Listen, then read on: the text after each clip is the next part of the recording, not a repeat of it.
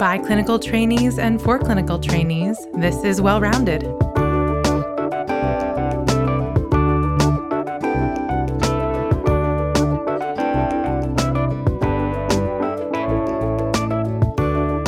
Well Rounded is your resource for all things healthcare business and policy. Your host today is Dan Arteaga. This episode is about the story of Hahnemann University Hospital and what happens when a residency program shuts down. Joining us to share their experiences is Dr. David Eisenberg, a general internist at the University of Pennsylvania, and Dr. Nihal Karnik, an incoming GI fellow at SUNY Downstate. Welcome to Well Rounded.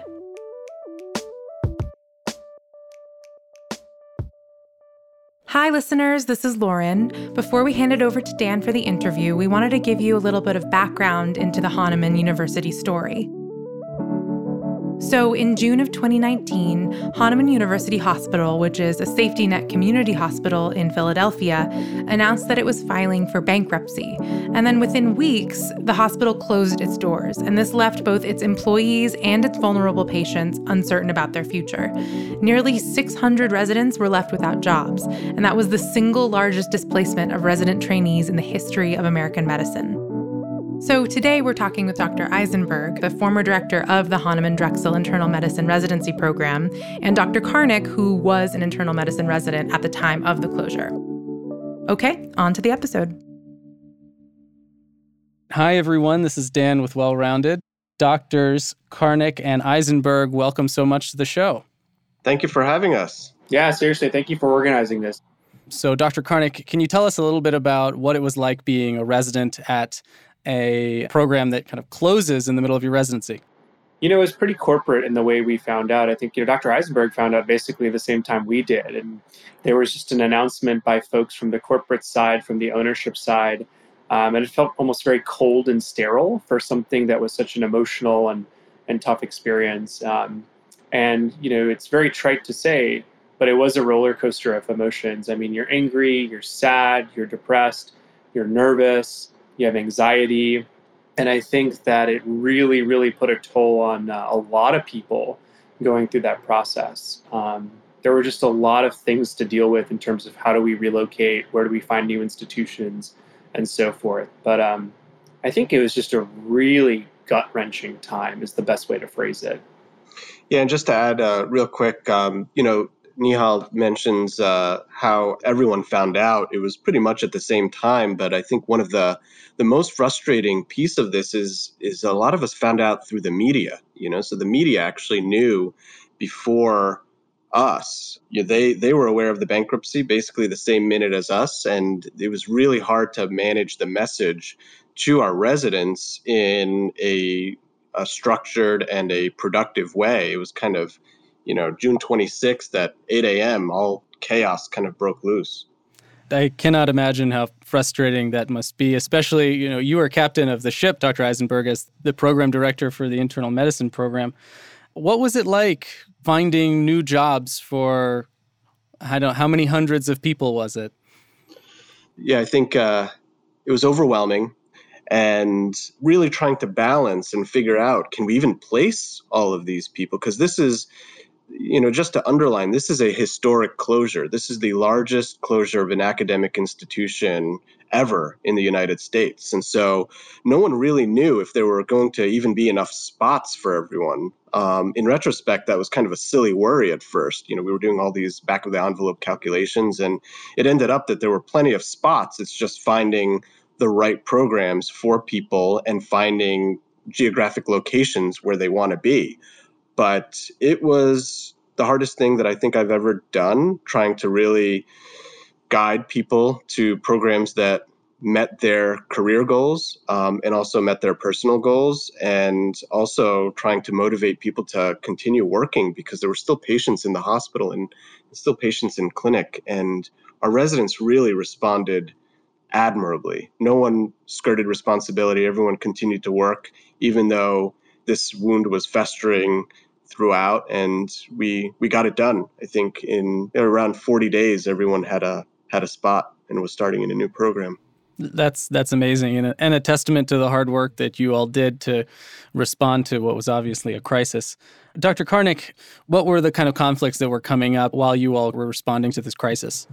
It was the Wild West. It actually makes you appreciate the match that much more because the match is so structured. And I think, there's a lot of people on match day who are bummed. I will tell you, the match is way better. It's way better. The sequence of events is that I think, we find out the hospital is closing, and then Dr. Eisenberg and the medicine program, including our chair, Dr. Logio, were working tirelessly along with other people to find institutions that were willing to take residents. So that's phase one. And then phase two is the programs then will send out, you all communicated with us via email about offers for an interview. I think all my interviews were over the phone. Some people had in-person interviews. And then you had interviews, which is, pretty boilerplate or pretty similar to the match. And then when it really deviates, a lot of us got offers that were exploding offers. Mm-hmm. You would get an offer and they'd say, well, here's your offer, but we need you to make a decision in 48 hours. And you still were interviewing with other programs and you're really hedging like, gosh, I like this program, but I think this other program maybe fits my career needs a little bit better. But I don't want to lose an opportunity just to chase one that I don't know if I have yet. I think it's really challenging. And I think the other thing that makes it incredibly hard is you're very vulnerable at that point, right? I mean, you find out your hospital's closed. In my case, I was applying for fellowship, but it doesn't really mean everyone else had all sorts of vulnerabilities. And you start thinking, well, gosh, should I just take this offer and sort of have the stress abated? And then I think the thing that compounds it even more is it's really uncharted territory for everyone. It's not like, you're making your fellowship match list and you can talk to people who are in your corner that can outline ideas about what would be a good program for you or what are the pros and cons. It's sort of really uncharted territory and everyone's just shooting from the hip with the best intentions. Something you really stuck with me is you saying that these interns and residents are in a place of vulnerability. You can't be a physician in the United States unless you go through residency, right? You have to complete residency. And if that residency spot is being taken away from you, really the only thing that you can do is scramble, find a new spot, find a residency program that will eventually graduate you. I can't imagine the kind of stress that you all felt as individually and as a class.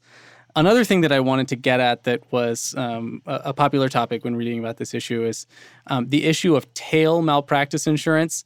I have to believe that most people who are listening to this right now have never even heard of tail malpractice insurance. Dr. Karnik, had you heard of tail malpractice insurance before the situation at Hahnemann? I had definitely not heard of tail malpractice insurance until a very somber email from Dr. Eisenberg, I think in December of 2019. We thought this was all behind us, and Dr. Eisenberg kind of emailed us and kept us informed. So no. Perfect. Dr. Eisenberg, what is tail malpractice insurance, and I guess what ended up happening there? Yeah. I'm not an expert in malpractice insurance, thankfully. But basically, there are two big forms of malpractice insurance. There's occurrence-based and claims-made malpractice insurance. But there's a less expensive malpractice insurance, which is claims-made, which basically just covers you when the policy is in place. And if a lawsuit comes in and the policy is still in place, you're covered. Your legal fees and whatever happens is covered up to a point. But if the policy ends, then someone needs to purchase a tail on that policy. And that would cover you for X number of years or in perpetuity. The ACGME requires a tail policy to be purchased when that policy ends. And in fact, the residents all had contracts that stated that they would have that type of insurance that would cover them forever. So, because care that's provided by residents in 2018, a lawsuit can happen 5 years later when they're no longer there and doing something completely different. And a tail for that type of policy would cover them for that. It was pretty complicated, but in this bankruptcy, what ended up happening was that the ownership and the hospital decided not to purchase this tail for the residents, leaving them potentially vulnerable, not just for the legal stuff, but also a lot of logistical things like medical licenses in certain states and also hospital credentialing that requires you to prove uninterrupted malpractice coverage. Thankfully, there was a lot of effort to publicize this, to really draw attention to this issue. And there were a lot of organizations that came to help. One in particular, the AMA, actually hired legal counsel to represent the residents. And I think that was a game changer because various things happened in court that actually pressured the ownership to go ahead and purchase the tail. And that is what eventually happened many months later and after a lot of work on behalf of a lot of people. Congratulations on a great outcome. I'm sure a ton of hard work went into that. Clearly, the finances were a pressure point for everyone involved. Can you help us understand a little bit more about the money? I know from just reading the news that the residency slots were eventually sold at auction. Is that something that typically happens? And, do residency spots, do they make hospitals money? What's the deal here? Yeah, I think everything about this situation is atypical. The ownership was really trying to be creative, and I think that's a kind term, I guess. They're really trying to be creative on how they could raise money, and residency slots have never been sold before. And what they tried to do was sell their entire residency slot batch that Medicare actually funds for the hospital and have that offset some of their debt. Medicare pays hospitals to train residents. Mm-hmm. The amount that they pay varies depending on which hospital is getting the residents. And those slots, typically, if a hospital closes, goes back to Medicare, and Medicare has a process in place to redistribute those slots where they feel they should be redistributed. But the ownership here tried to circumvent that, sell the slots, make some money, and basically get funding for slots to another hospital. So one conglomerate in Philadelphia won the bidding war, and their bid was $55 million. And this was challenged in court by Medicare appropriately. And it was really dragging on. And so eventually that bid was withdrawn, and there has been no court decision whether or not this is legal or not. But since they withdrew the bid and there was no one else willing to pay that money, those slots went back to Medicare, and they're redistributing them now. And to kind of piggyback on that, I think sometimes, especially as residents, this is all a crash course in economics, right? I mean, we were Googling all these terms. And I think the simplest way to think about it is if you go back to what Dr. Eisenberg said at the beginning, this was a for-profit company that, by the way, is owned by a private equity firm. And they created this LLC. And they basically took on a lot of debt to buy the hospital in the first place. And when they decided to close the hospital, they declared bankruptcy. And in order to minimize their debt and to pay back their debtors, they basically engaged in creative financial decision-making, as Dr. Eisenberg said, in an effort to reduce the debt owed to debtors. So you were talking about the tail insurance. Well, tail insurance isn't cheap. So by not obtaining tail insurance, that's one way that they can help their bottom line. The sale of the residency slots is, again, one way to sell their asset in order to reduce their debt that they owe to debtors, which I think underscores this was a for-profit hospital that got involved with a hospital that served an underserved community. And the two really don't have a great marriage. It doesn't work. You can't just look at a hospital and a community as a series of assets that you're going to sell or an investment, right? The investment has to be in the people in that community in general. To your point, Dr. Karnik, I work at a safety net hospital in North Texas. I could not imagine the effect on the community if my hospital were to close. How has Hahnemann closing affected the community, your patients in the neighborhood in Philadelphia that it was serving? So I would say there's an emotional damage and then also a healthcare toll. So the emotional damage is, so a lot of the patients at Hahnemann have been going there for decades. I mean, we had so many patients that were born at Hahnemann. They received all their care. Their parents were patients at Hahnemann, because it was a safety net hospital that took care of low-income people that needed care. And when the hospital closed, there were a lot of problems, right? So the abrupt nature of the closure was certainly problematic. So, we talk about high-value care. A lot of these patients had to go to other institutions to get their care. And I can just say from anecdotal experience, it led to a lot of repeat testing of things that were already done at Hahnemann. And that underscores my second point. It was really hard to get records from Hahnemann after it closed. Mm-hmm. And I think that's actually one of the biggest problems. Again, to go back to the point of let's reduce the amount of cost, let's look at the bottom line. There was no structure in place to transfer records, to maintain records for patients. And as a result, getting records from Hahnemann was near impossible. And I think a lot of our patients suffered. It's sick patients who had complex medical problems, and they would kind of show up at a hospital and they had to start from scratch. There's so many cancer, oncology patients who their chemotherapy regimens, no one knew. No one knew how many cycles of FOLFOX they'd had, or what their staging was, or what radiation therapies they'd had. That's sobering to hear, certainly. This has been kind of a tough topic, and I appreciate your time talking about these things. I do think that at the end of the day that this is a story that does have some important lessons to take away from it. Dr. Eisenberg, you're probably the resident expert in the country for advocating for residents who are in kind of unfortunate circumstances. What was that like, and what lessons did you learn when it comes to advocating for residents?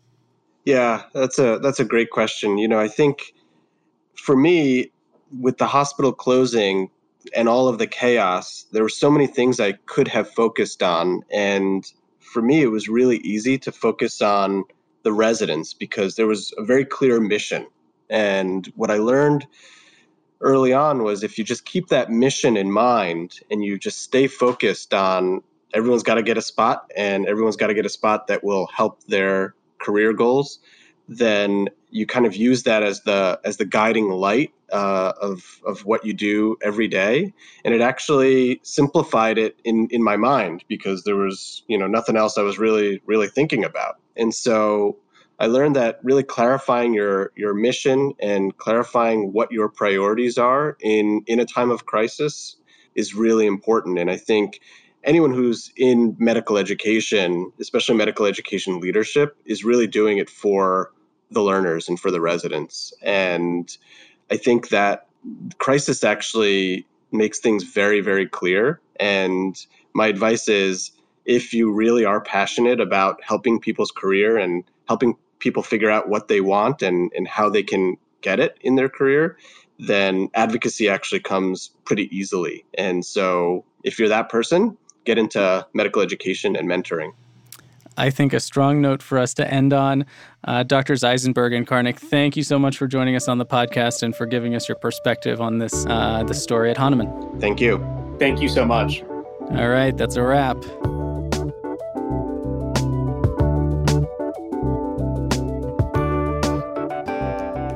Thanks for listening to another episode of Well-Rounded. To learn more about what happened at Hahnemann Hospital, you can read Dr. Eisenberg's article published in the Annals of Medicine called A Cautionary Tale, the 2019 Orphaning of Hahnemann's Graduate Medical Trainees. A link is on our website and in the episode description. Well-Rounded is made by Isabel Rosenthal, Dan Arteaga, and Lauren Tronick. Tommy Bazarian is our sound engineer, and our theme music is by Ara O. Shapiro and Micah Motenko. For more information, visit wellroundedmed.com, and please don't forget to like, share, and subscribe.